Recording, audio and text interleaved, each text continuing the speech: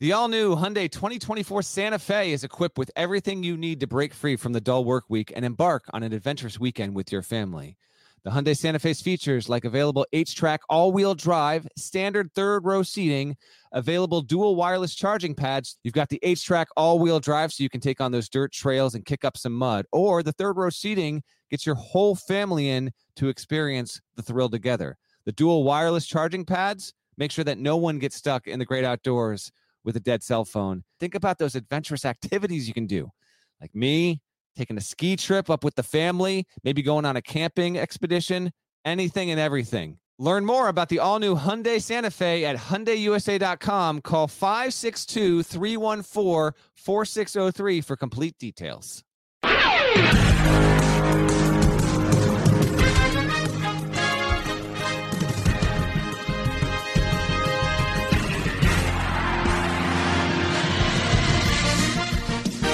And welcome from the set of the CBS Sports HQ set here in New Orleans. I am Matt Norlander. This is the Eye on College Basketball Podcast. Kyle Boone, look at this beautiful man. He is joining me. Where's Gary Parrish? Well, we'll talk about that in a little bit. The Eye on College Basketball Podcast is presented by Jersey Mike's, proud sponsor of the Naismith Award. Jersey Mike's would like to offer their congratulations to all the athletes on the watch list. There will be the Jersey Mike's Naismith Award announcement coming quite soon. Hello from the set. We are doing a different kind of podcast here for this Friday. If you're listening, thank you as always listening. If you are watching on YouTube, please gently tap the like button or hit it, massage it, smash it, whatever you'd like to do. Please feel free to do so. No GP, but KB is here because listen, CBS Sports Network, he's got a lot to do. We couldn't get him down here. I wanted my man on set. I wanted the three-way right here on the HQ set. But GP, we got the open practices. I got to run over. Kyle's got to run over. Go to the stadium in a little bit to see all the press conferences, all that good stuff there. But we have no shortage of stuff to talk about. If you want to leave a comment, a question in the chat, I do have it up here on my computer. We got people wondering if Parrish has been arrested. I can tell you that he has not, although, and we'll talk LaVall Jordan in just a second here, we socialized a bit last night. You got out on the town? Yeah. Okay. Did we see Gary Parrish? No Gary Parrish to be seen. No Gary Parrish. Nowhere. I have not seen him yet since I've gotten to New Orleans. He's here. No. That's the rumor. So we hear, yes. But we do have at least one. We have the requisite bald person on set, so I'm happy to represent. That's fair. For the short kings and the bald kings. Yeah. Here in New Orleans. We had a great night last night. Went to a little place called Peche. Yeah. Peche? Good times. Big time some dinner. Really good seafood. Some hush puppies. Man, it was some good good stuff. And yeah. Sam Vecini ate with us. He did. Yes. He's actually underneath this desk right now. No, not Sam. No, not yet. Not yet. All right, let's talk breaking news. If you're watching live on YouTube, it's breaking specifically. We're going to get into the Final Four. We're going to pick our games. We're actually going to talk about our All-American teams, our season-ending awards at CBSSports.com as well. But shortly before we were scheduled to go on the air a few minutes ago, Butler fired LaVall Jordan. So he is out. Why today? Well, because today is the day that LaVall Jordan's buyout dropped significantly. And so it's kind of a rough deal overall because that staff, and I'd actually been talking with members of that staff in recent days and recent weeks, they had just been waiting, and they weren't sure whether or not LaVall was going to be safe. You know, they basically were hoping to get through Final Four weekend, maybe to by Monday, and if that were to happen, he'd be safe. Not the case whatsoever. Little bit of a rough look for Barry Collier. Some Butler fans, I understand, you're going to be happy about this because, you know, the program in recent seasons, I get all that. But LaVall Jordan was 87-73 past two seasons, 10-15 COVID year, and this past season 14-18. But he did have that team clearly on pace to make the tournament in 2020, had it not been canceled, and had him to the tournament in his first year there. Your initial reactions off of LaVall being out at Butler, how surprising, and, you know, what do we think is next here? Not totally surprising. 2 consecutive losing seasons, 5 years where he went 83-74, following in Chris Holtman's footsteps. A very underrated coach, I might add. Yes, Chris Holtman, who was 70-31 before he got plucked by the Buckeyes. So some high standards at Butler, and I think, you know, there were some circumstances where maybe LaVall Jordan didn't get enough opportunity, but it's a very proud program. They should be consistently having winning seasons and consecutive losing seasons. I think this was kind of expected. Yeah, to a certain, I agree with you. It's more expected than not, but there still was a curiosity. And weirdly enough, I mean, on Thursday, we had all these press conferences with the teams, but Mark Emmert spoke, Dan Gavitt was there, and so most of the members of the selection committee were actually in the room at the Caesar Superdome.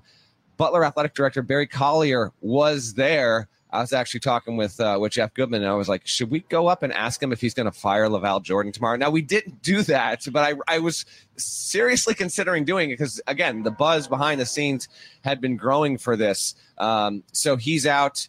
By my count, this is now the 50th job across men's D1 that has opened, with Butler coming open here. And I've got a few names, including the name that I think is actually going to get the job, but some names to consider. I'll give you 5 of them. Okay. I gave you 3 on HQ, and I've got 2 more that I toss out. Long shot, but maybe some of them might get a look, is John Gross.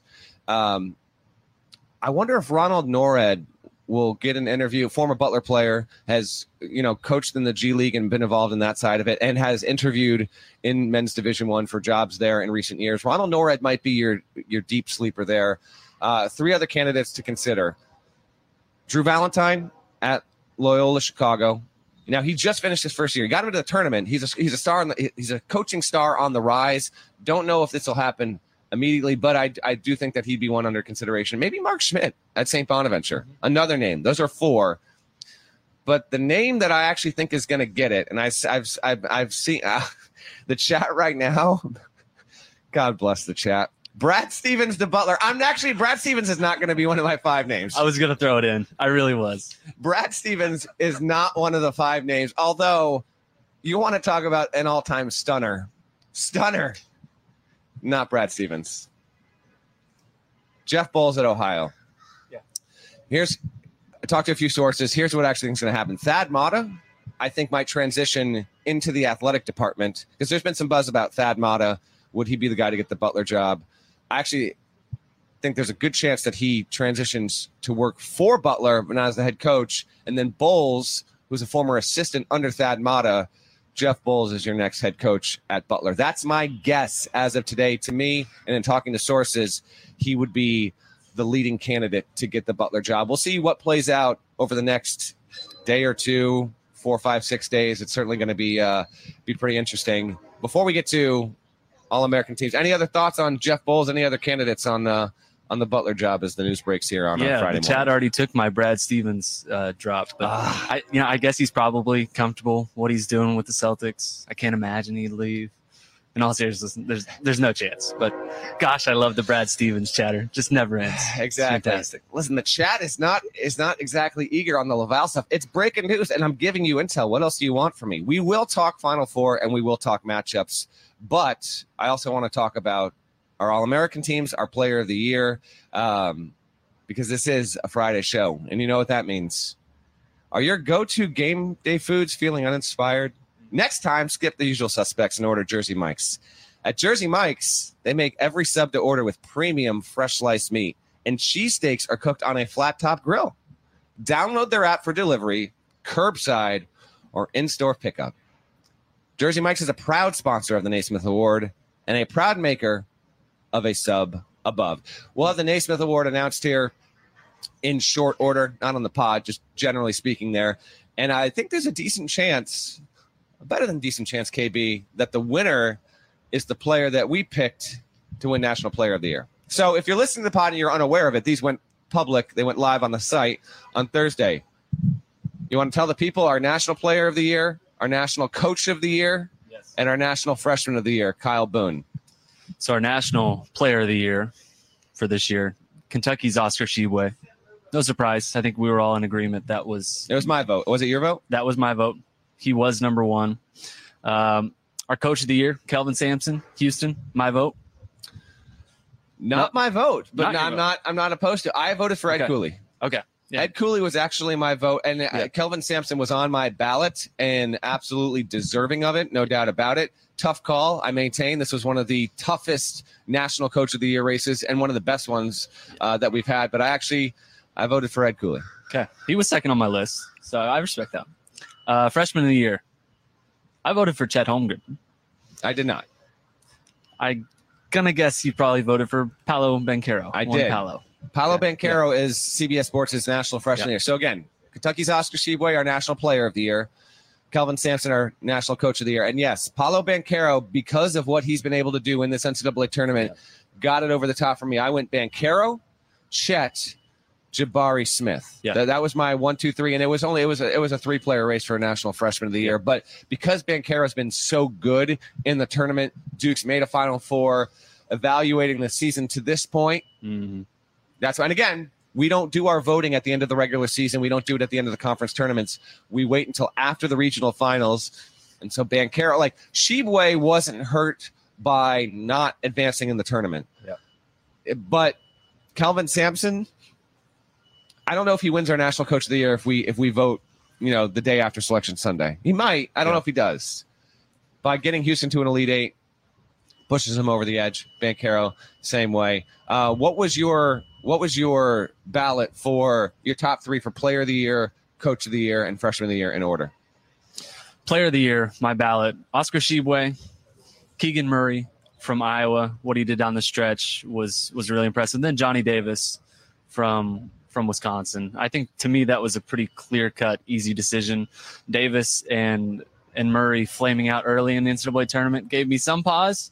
And I really wanted to consider Ochai Agbaji, but he was on my list. Yeah, and he had a great season, but the NCAA tournament, he's just been a really good player, but not a great player. Had he gone kind of supernova like he has all season, maybe I would have thrown him in there, but he just missed for me.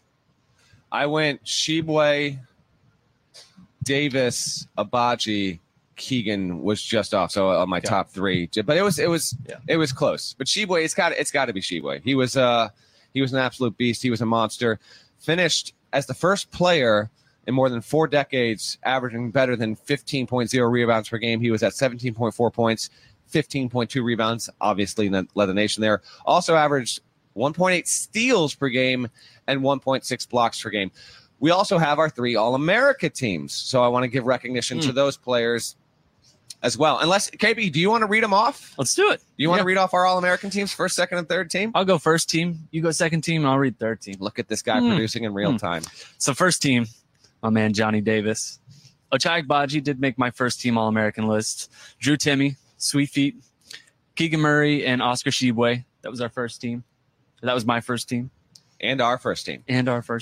Our second team All-Americans, Colin Gillespie, Paolo Banchero, Jaden Ivey, Chet Holmgren, and then we heard you, Illinois fans. Kofi Cockburn was on our second team. I don't know this for certain with the way the voting broke down, but I feel like Cockburn was the first guy off the first team list. He was he had really good stats there, but it was second team Gillespie, Cockburn, Banchero, Ivey, Holmgren. Third team. So I'm going to read my third team. You read your third team list, and I'll tell you where it differs from what we have overall. Tell me how wrong I am. Yeah. I had Colin Gillespie on third team. I know. I'm sorry, Villanova fans. I had David Roddy, third team. Ooh. EJ Liddell was on my third team. Jabari Smith and Walker Kessler. So I voted. I didn't have Jabari Smith first, second, or third team. I voted Walker Kessler because I thought in total, on the whole, what Walker Kessler was, it was literally between him and Smith, and I couldn't split the difference. You went with both. Our official third team at CBS Sports: Benedict Mathurin from Arizona, EJ Liddell from Ohio State. Jabari Smith did make it over Walker Kessler. James Akinjo from Baylor, and then deservedly so, Armando Bacot from North Carolina. Yeah. Again, tournament play can have an influence on our voting. Yep. He made the third team All-American. If you're watching on YouTube in the chat, there's a fella here coming to take a photo of us as we pod in real time. How we doing, buddy? Hey, which did we get the most wrong? Which player that isn't on a first, second, or third team do you most disagree with? Or is there a player that was on a first team or a second team or a third team that you thought should have been on another one? I'm willing to hear your opinions and your feedback on that. But those are our overall All-American awards there. What about it, Nada? What's the big one with what about Bacot? We got people that are pushing back. Oh, first or second team. Okay. Nada's telling me in my ear that Bacot not. First of all, Armando Bacot has no claim to be a first team All-American this season. It is a season-long award. He was really, really good. In fact, I'm here to hear your case about if he should have gotten ACC Player of the Year over Alondas Williams, but even that's a little bit of a tough call.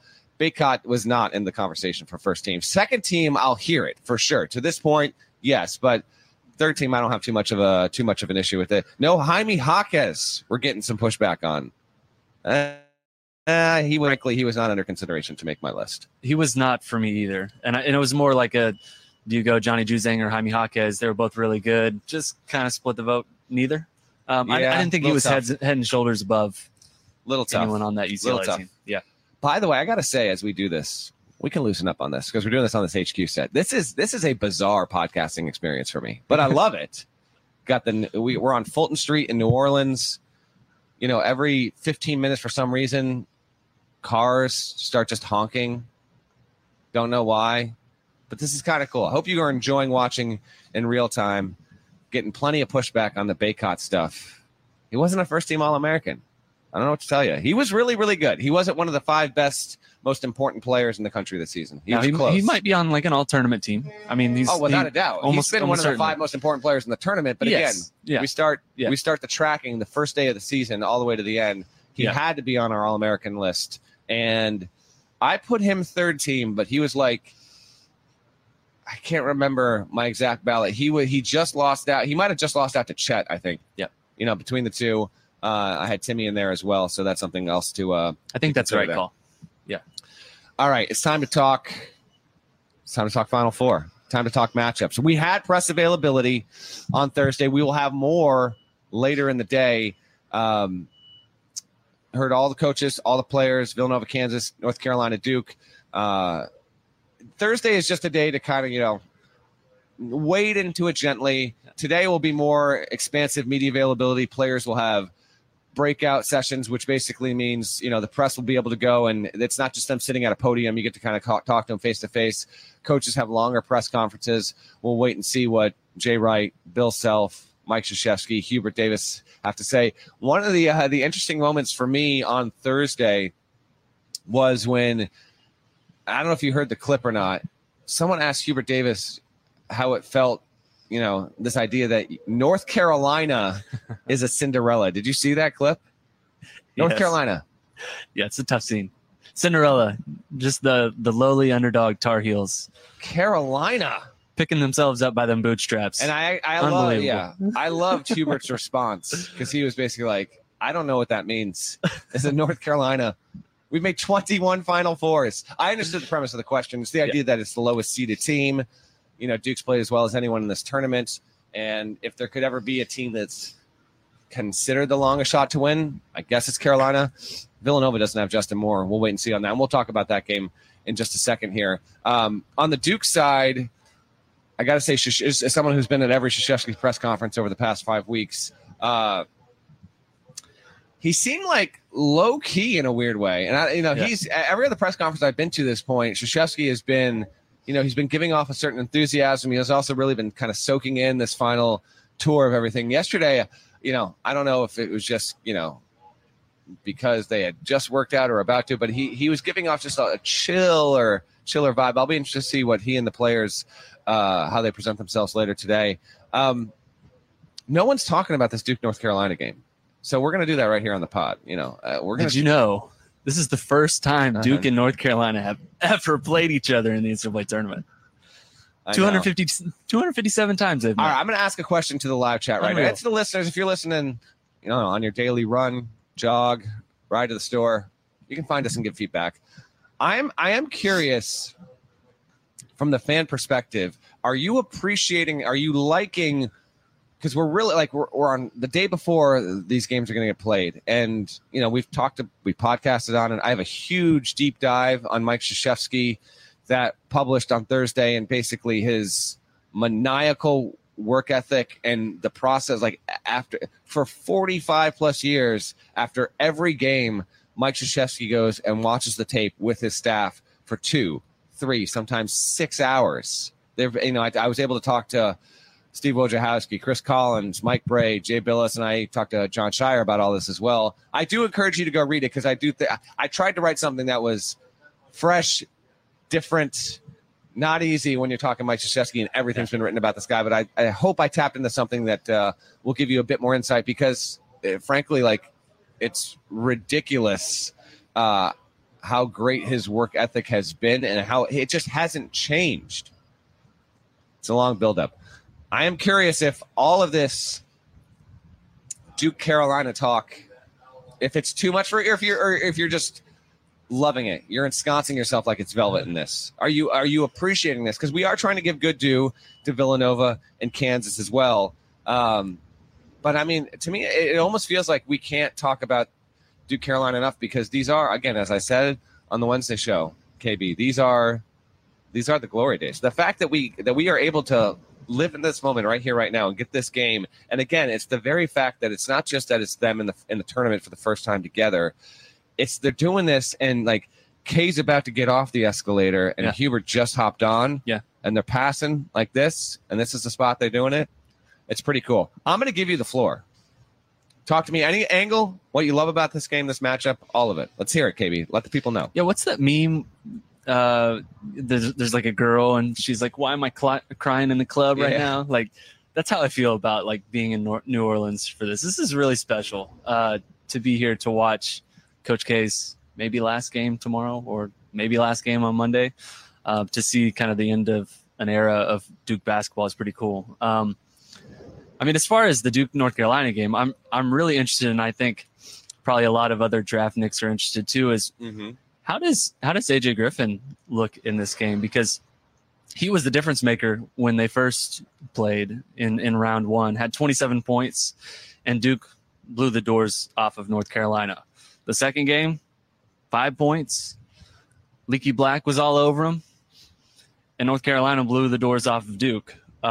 It's weird to think about AJ Griffin, a former 5-star recruit, as an X factor. But this Duke team is so stacked between Paolo Banchero, Mark Williams, Jeremy Roach, Wendell Moore. It feels like he's going to end up being the difference maker in this game.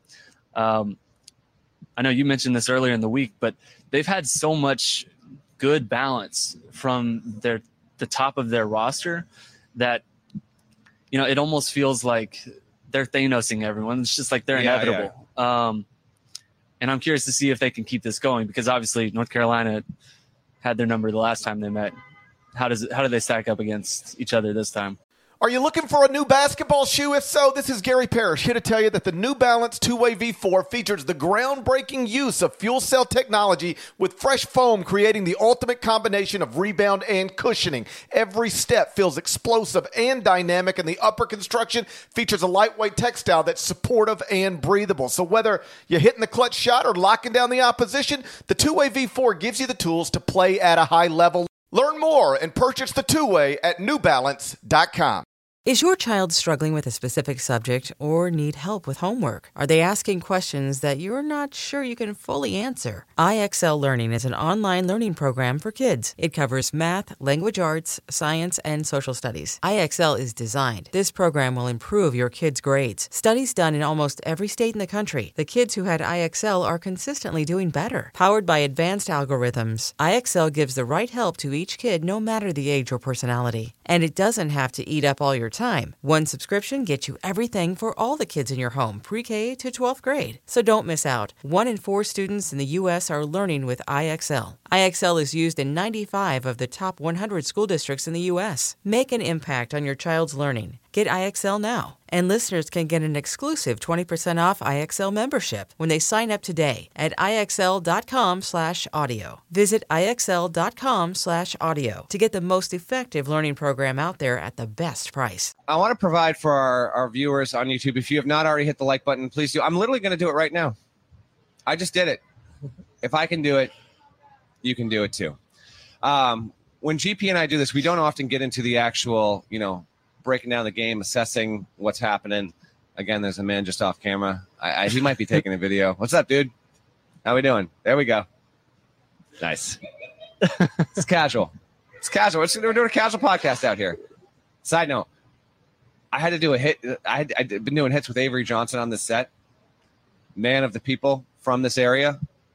They love Avery Johnson here. Love. I was doing hits yesterday, trying to talk through Justin Moore not playing for Villanova, and I got people over here just yelling for Avery. We're on set. We're live. And they're just yelling. They want a picture with him. Incredible. It's going to get even more incredible later on today as more people filter through. We're starting to see more and more fans. Last night you got a little of it, went around. It was more, coaches, went to a few parties, just saw more people in the industry. Friday will be the day where the fans really take over New Orleans. Point I'm making is that we'll do a little game breakdown here for you. Now that we're a day out, we'll give our assessments of how we think this game should play out, will play out with both of these. So I'll pivot. We'll go Kansas Nova first, and then we'll give our predictions and our expectations for Duke and North Carolina. No Justin Moore. I've talked to, 6 or 7 coaches at this point that have played Villanova, familiar with Villanova. And they've echoed the point that I made, and I think I made this on the Wednesday show. If there is one coach and there's one program that can overcome losing a player of Moore's value, I do think it's Villanova. Yeah. That being said, let me read this to you, KB, in terms of what Villanova will actually have at its disposal in terms of depth. They'll get so they'll play Gillespie, Samuels, Dixon, Slater, and then Caleb Daniels will now become a starter, right? Yep. After that, you're looking at probably Chris Arcidiacono and Brian Antoine. Arcidiacono has played in 21.8% of the minutes this season, according to Ken Palm. Brian Antoine just 12.3%. Now, Jay Wright specifically mentioned both of those players. I watched his appearance on PTI earlier in the week, and those are the two guys he mentioned. So I'm going to take him at his word. But do you think we might have like a little bit of an iron 5 deal? Like Carolina's got its iron 5. Yeah. Hubert hasn't gone to the bench much.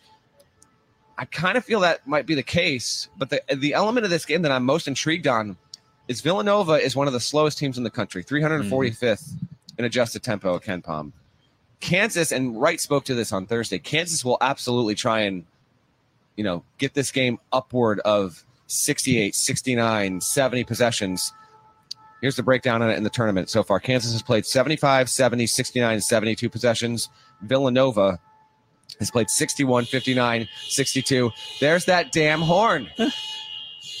You got to be kidding me with this. I told you. I warned you. Apologize.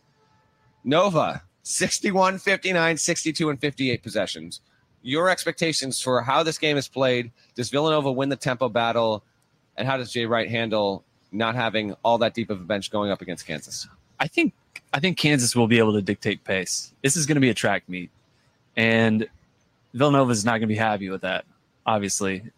Jay Wright talked a little bit about this on Thursday, saying, he wants to try and post up some of his guards. They're going to try and play slow. They are one of the slowest teams in all of college basketball. Losing Justin Moore, their minutes leader on the season, I do think that Villanova is fully aware that one of their best players is down. Now, Caleb Daniels is going to step in, and I think he's going to have a really good game in this one, but Villanova already has a pretty short rotation as it is. You're losing Justin Moore and inserting Caleb Daniels. Now you're going to have to rely on Arcidiacono and Brian Antoine off the bench. Those are really good players, but they're not exactly guys that I don't think they're going to be relying on for 20, 25 minutes. So Kansas is really good when they're running in transition. Christian Brown is a really good transition player. If Villanova is able to slow this game, then I think it's going to be – I kind of think it'll be a Remy Martin game where he's going to be relied on. Do we think over – okay, how about this? And I want your feedback in the chat for everyone watching. If I go over under 11.5 points for Remy Martin in this game, what are you saying? Over. I'm taking the over. He's been really good. Now he had a single-digit scoring performance against Miami, but he scored 23 earlier this tournament. He scored 20 in another game. I feel like he has been consistently their most productive player. We just got our 69th like. Continue. Nice. And when plays break down, Ochai Agbaji can attack the basket. Christian Brown can attack the basket, but no one, I don't think, can quite create their own shot like Remy Martin can for Kansas. And if this thing turns into a slog and Villanova is able to kind of yuck up the game, Remy's going to be huge. I think he's going to be really, really important to what they do. Regardless, I do think he'll end up having a big game just because he's had a great NCAA tournament run so far. Take the over or under? I hate this over under. Hammer it. Over. Hammer it. Hammer it. KB's saying hammer it. Hammer the over if you're into that kind of thing. Smash the over. Like your Brandon Davies. True or false, the most valuable player to any single team in this Final Four is Colin Gillespie. Any of the four?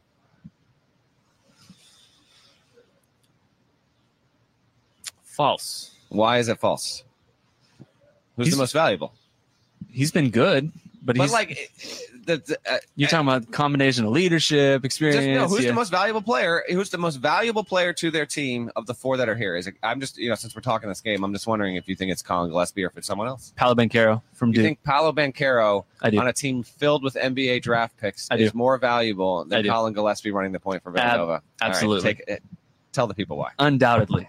I mean, what he's doing for Duke is pretty special. I think we'll be looking back in this a few years as like the Carmelo Anthony run for Syracuse. Like, he's averaging 18.5 points per game, 7 rebounds. His ability to grab and go in transition is really opening up Duke's offense. And when he's charging to the rim and attacking and not settling for deep shots, it opens up a lot of things for this Duke team. This offense right now, number one in KenPom in adjusted offensive efficiency, by the way. So Paolo Banchero grew up as a guard, right? So he's already got like the guard skill, the guard mentality. Hit a few growth spurts. Now he's 6'10", 250. But when he is able to grab the ball and attack the rim, he's not just a guy who's going to shoot it. Like, his ability to pass out of those positions, I think, has really elevated Duke's offense to a new level. I think he's their best passer. He's not a point guard, but he's acting like kind of a point forward. His importance, I think, to Duke can't be understated. It feels like he is always coming up with clutch shots when Duke needs it, and they haven't really needed it because they're kind of rolling right now. All right, we'll talk more on Duke and Carolina in just a minute, but we'll circle back here with Villanova, Kansas, because it's just incredible that this is the undercard. Villanova, Kansas, man, it's awesome. This is that's as good of a first game in a national semifinal as you could ask for. Considering that how big of a headliner Duke Carolina is. I think Gillespie is the most valuable player because he runs the point, because he's a veteran guy. I shared this anecdote on CBS Sports HQ earlier on Friday. I was talking to Jay Wright after the Providence win earlier in the season when Villanova won at Providence. Really, really good game. And he shared an anecdote about how, Villanova has this lineage of guards, obviously, from Ryan Arcidiacono, Jalen Brunson, and it goes even beyond that. But the point is, for years and years now, there's been this succession of players where, the next point guard or the backup point guard comes in and they learn, and they, frankly, they get their ass kicked in preseason practice. And so Gillespie was, a CAA level kind of recruit, if that. It's wild. And no one that was a highly rated point guard was going to go to Villanova when Brunson was there because they didn't want to play behind him, because at that point he was going to play one more season. I think that's the way that Jay Wright laid out the timeline for me. And so that's why Gillespie was able to go there. He just, he didn't care. And they actually planned to redshirt him for his first season. And so they get into summer workouts and they get into preseason practice. And the plan is to redshirt this new guy that nobody knows. His name is Colin Gillespie. And he's getting just, beat up and toasted and roasted in practice. And the whole time, like the Colin Gillespie you see now and have seen in recent years, that's who he was at 18 years old. And so behind the scenes, like Jay Wright, seeing how he's responding, he's never wilting. He's getting beat in practice and he's going through it, but he's responding well. There's never a complaint. There's never a, coach, why this, why that. There's none of that, KB, none of it. And so Jay went to his staff and was like, we can't redshirt him. Yeah. He's better significantly than we thought he would be. And so, that kind of sets up his whole college career here. He has an MCL tear last year. He's not in the tournament. He comes back, and he just is as steady, flat line of a player as we have in this tournament, as we might have in the sport. It's truly wild to me how Gillespie has just no pulse whatsoever. And because he plays the point guard position and he's a clear leader, and now they need him even more because Justin Moore isn't available, I think his play, he needs to have a good game. If you tell me, listen, guys, I promise you that when we get to the end of Villanova, Kansas, I'm not going to give you the score, but I'm going to say Gillespie is in single digits, shoots worse than 45%, has 5 turnovers.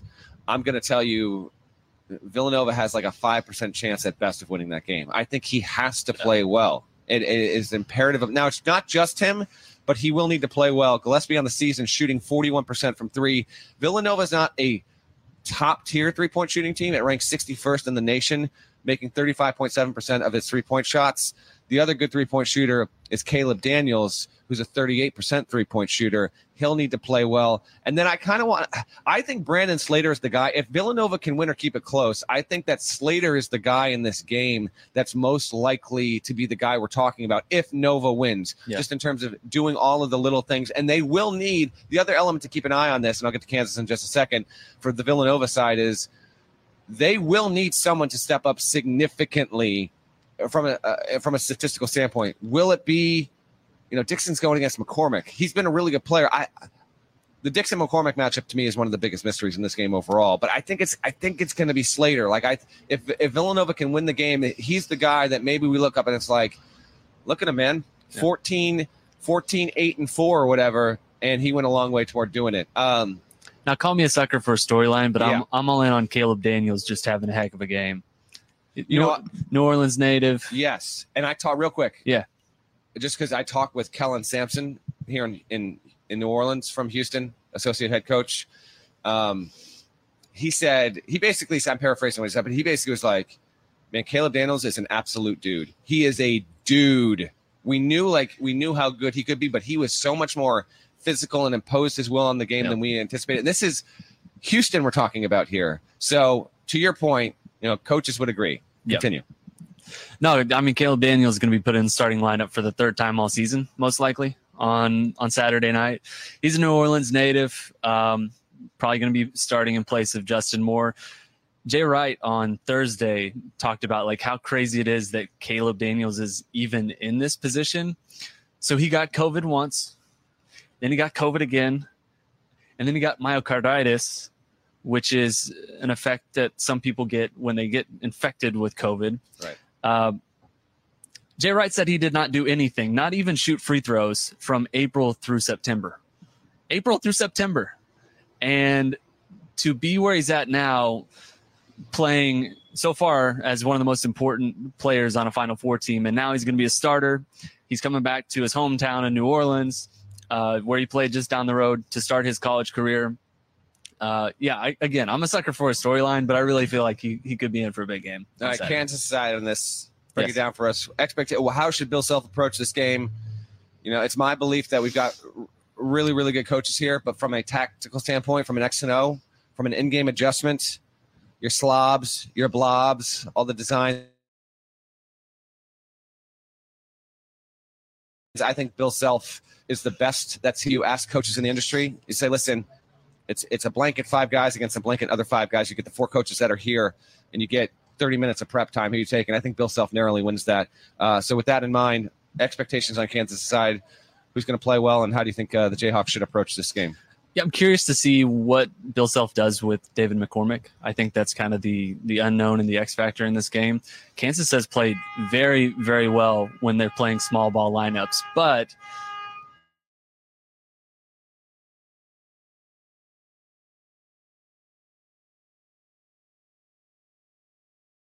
can you hear that thing right now? You've got to be kidding me. Keep it going, KB. They might not be able to hear it off mic. But I'm just curious if you can hear it, It's because obviously not who knows why it's happening. The small ball lineup for Kansas has paid off in a big way for Bill Self.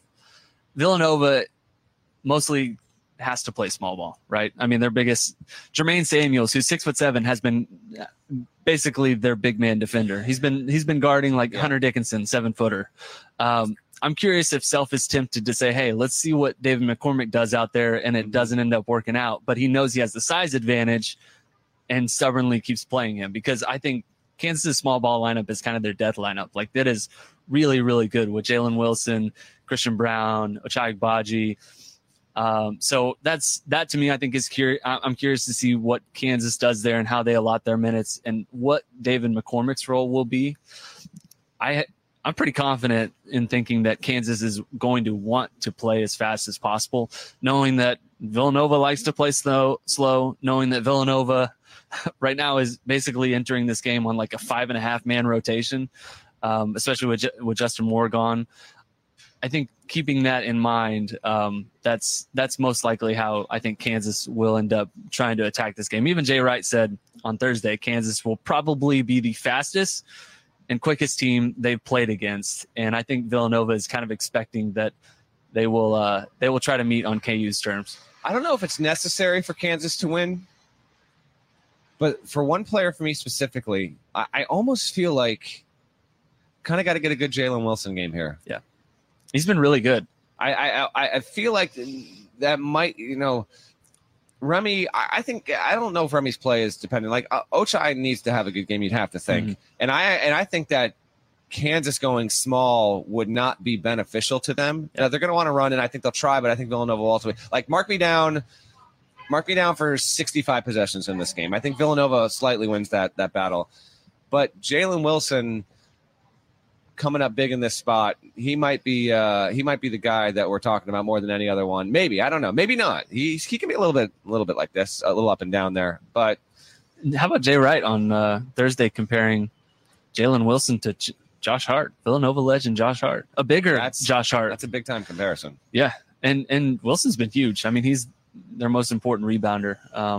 At his size, like he's a very talented. Like that is a skill set that is absolutely paid off for Kansas. Let's pick this game, KB. I'm checking right now. I'm checking the CBS Sports app, which you should have on your phone and all your devices if you don't already. It's how you read stories. Watch HQ. You can't watch the podcast on the app. We got to work on that. But that's why you watch it on YouTube. Hey, YouTube. How about this real quick? I'm not going to name names, but we were at one of these Final Four, and I'm not naming names. Name 'em.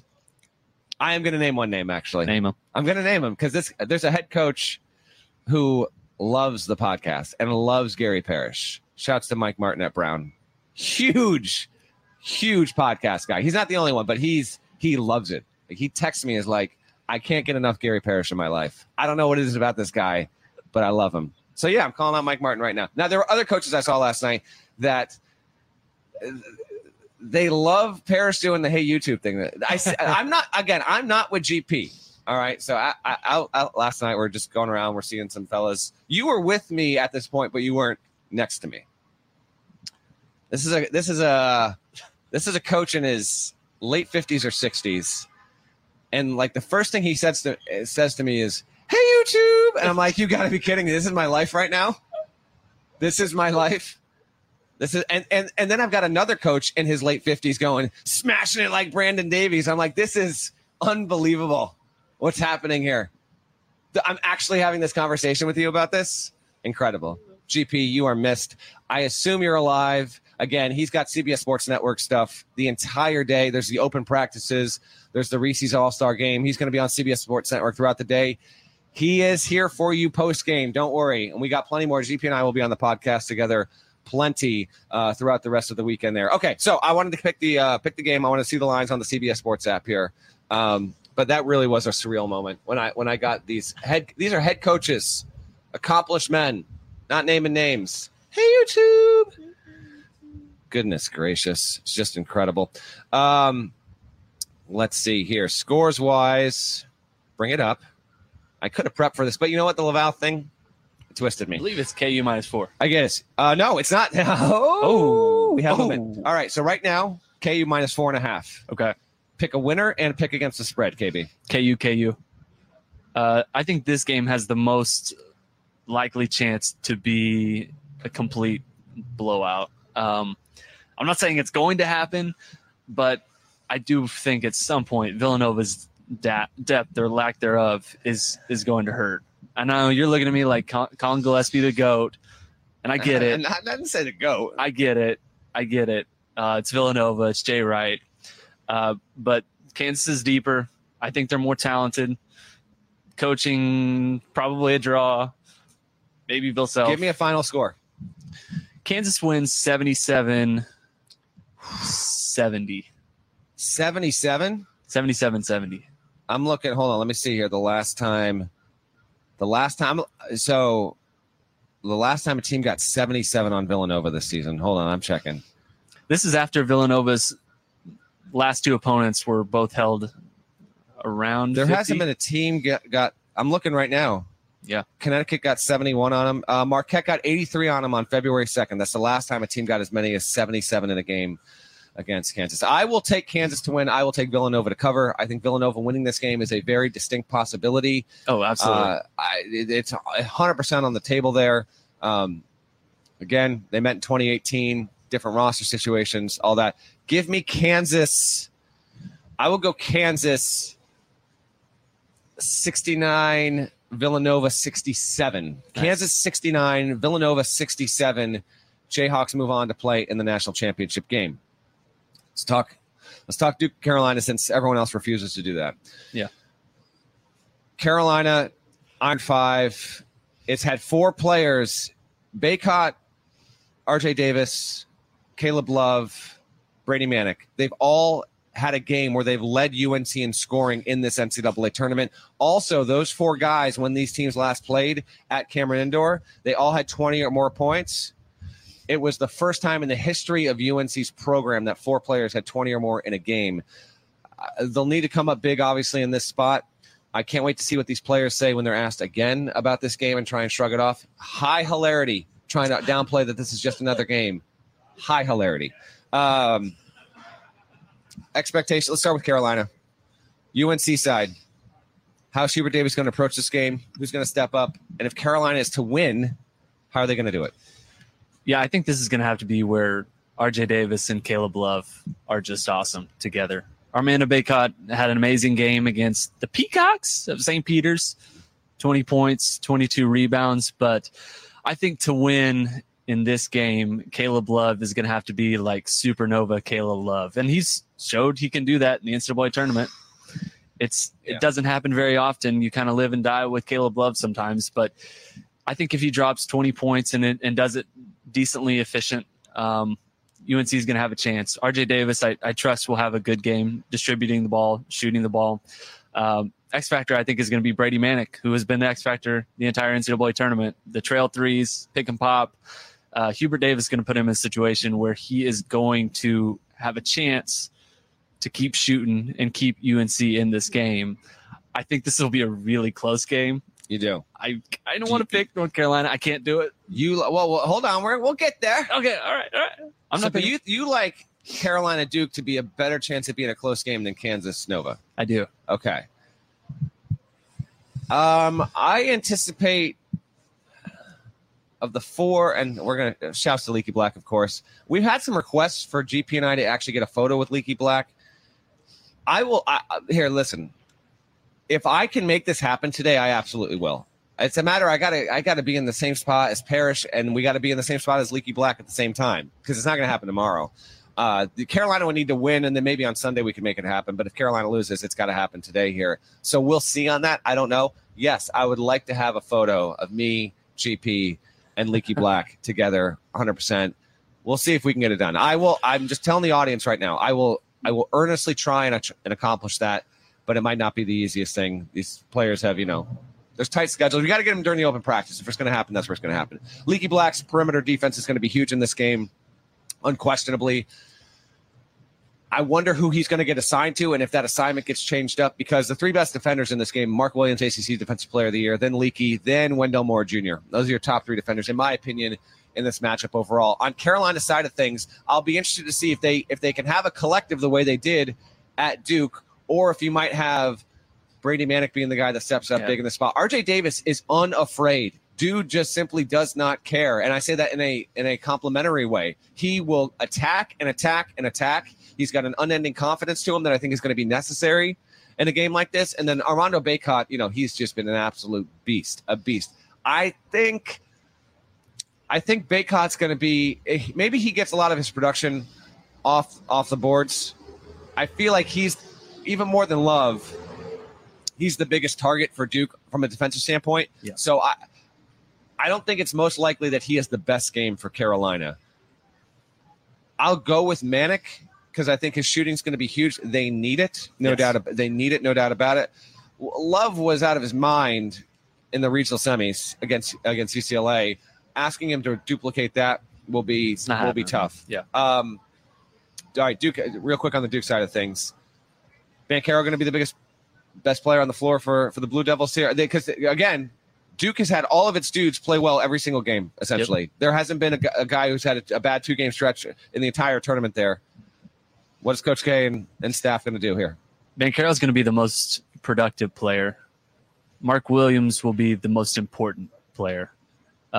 Keeping Bacot off the boards, limiting UNC's chances to create second chance opportunities, which Bacot absolutely thrives on.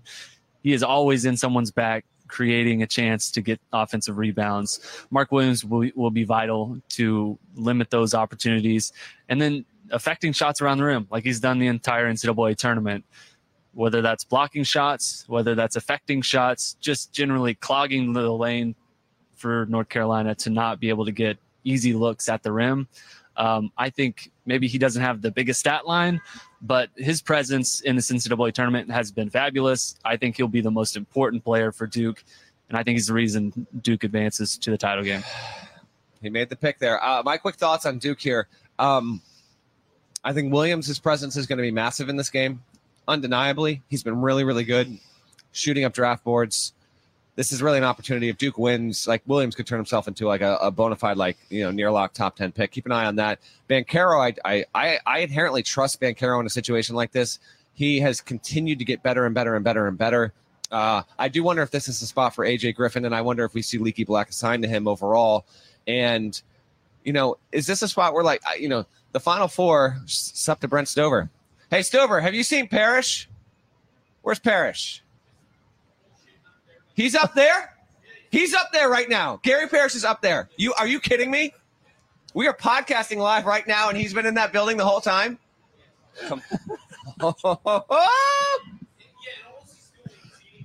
He's just eating? He's just been eating for an hour straight. Yeah, it is live. Oh, we are absolutely live. Should you get Parrish? Yes, go get Parrish. No, we got to get off in sooner. 5 minutes. But my man's been right there the whole time. Wow, that's a dagger. Unreal. Anyway, we're going to wrap here in a second. I just can't believe he's right there. Unreal. He's right there. It's unbelievable. Trevor Keel's in this spot. That's what I was going to say. Sometimes you get these Final Four stages where you do I love when you get a player that's, a good player, but you just don't see, that's the player that winds up being the MVP. What if it's a Keel's game? I don't know. I'm intrigued on that. And my last thought in this game before we make the picks. You made your pick. I'll make mine. I do think that these teams, having gone through what they went through with all of the media hype of the last game in Cameron, Duke having this, revenge factor to it, Carolina having the confidence of we absolutely punked you in your house, but Duke can say, well, yeah, we did the same thing too. Yeah. There's so much around this that I do think that there are so many. It makes the game fairly unpredictable in terms of how it actually plays out. Yeah. I love that there's that backdrop and element to it. And to be clear, if Carolina beats Duke, it is forever has the upper hand in the rivalry, forever, until the sun swallows this planet. If Carolina gives Coach K the L, last game of the regular season, which happens, and then it ends his career in the Final Four, it's done. UNC's got it over Duke in perpetuity. Duke can win 5 straight national championships in John Shire's first 5 years. Carolina has that over them forever. We might wake up Tuesday morning with 49 states in the U.S. It's just wild. The line right now is Duke -4. Okay. Yeah.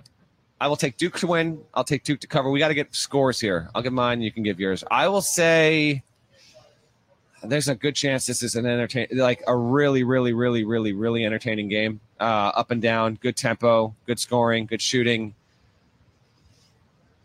Give me Duke 85, UNC 77. Ooh. Good game, maybe just a little bit out of reach.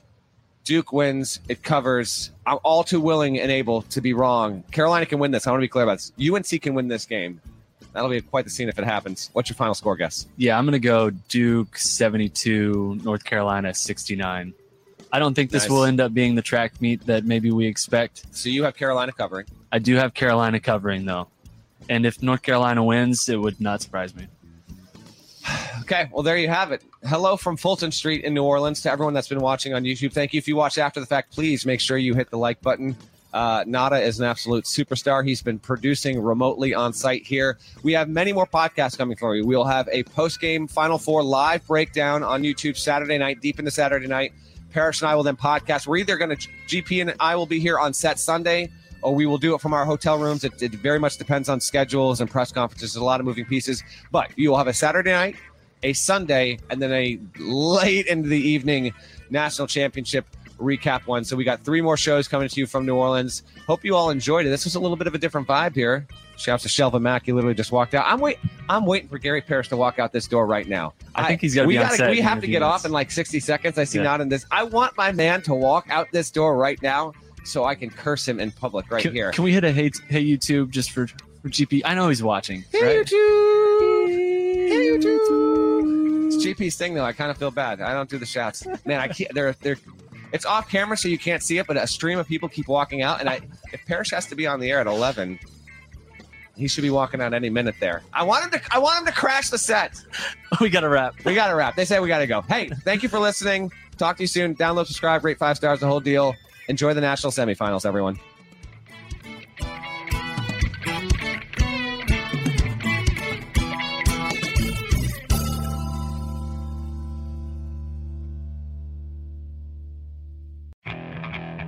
Okay, picture this. It's Friday afternoon when a thought hits you. I can waste another weekend doing the same old whatever, or I can conquer it. I can hop into my all-new Hyundai Santa Fe and hit the road. Any road. The steeper, the better. Because my all-new Santa Fe is available with H-Track all-wheel drive, so I can hit the trail without a worry in the world. Heck, with 3 rows and best-in-class rear cargo space, I can pack the whole family in with all our gear. We've got available dual wireless charging for our phones, so we'll never lose touch with civilization, and we won't lose touch with the primordial power of Mother Earth. So which is it? Waste the weekend or do something a little more epic? And conquer it in the all-new Hyundai Santa Fe. Visit HyundaiUSA.com or call 562-314-4603 for more details. Hyundai, there's joy in every journey.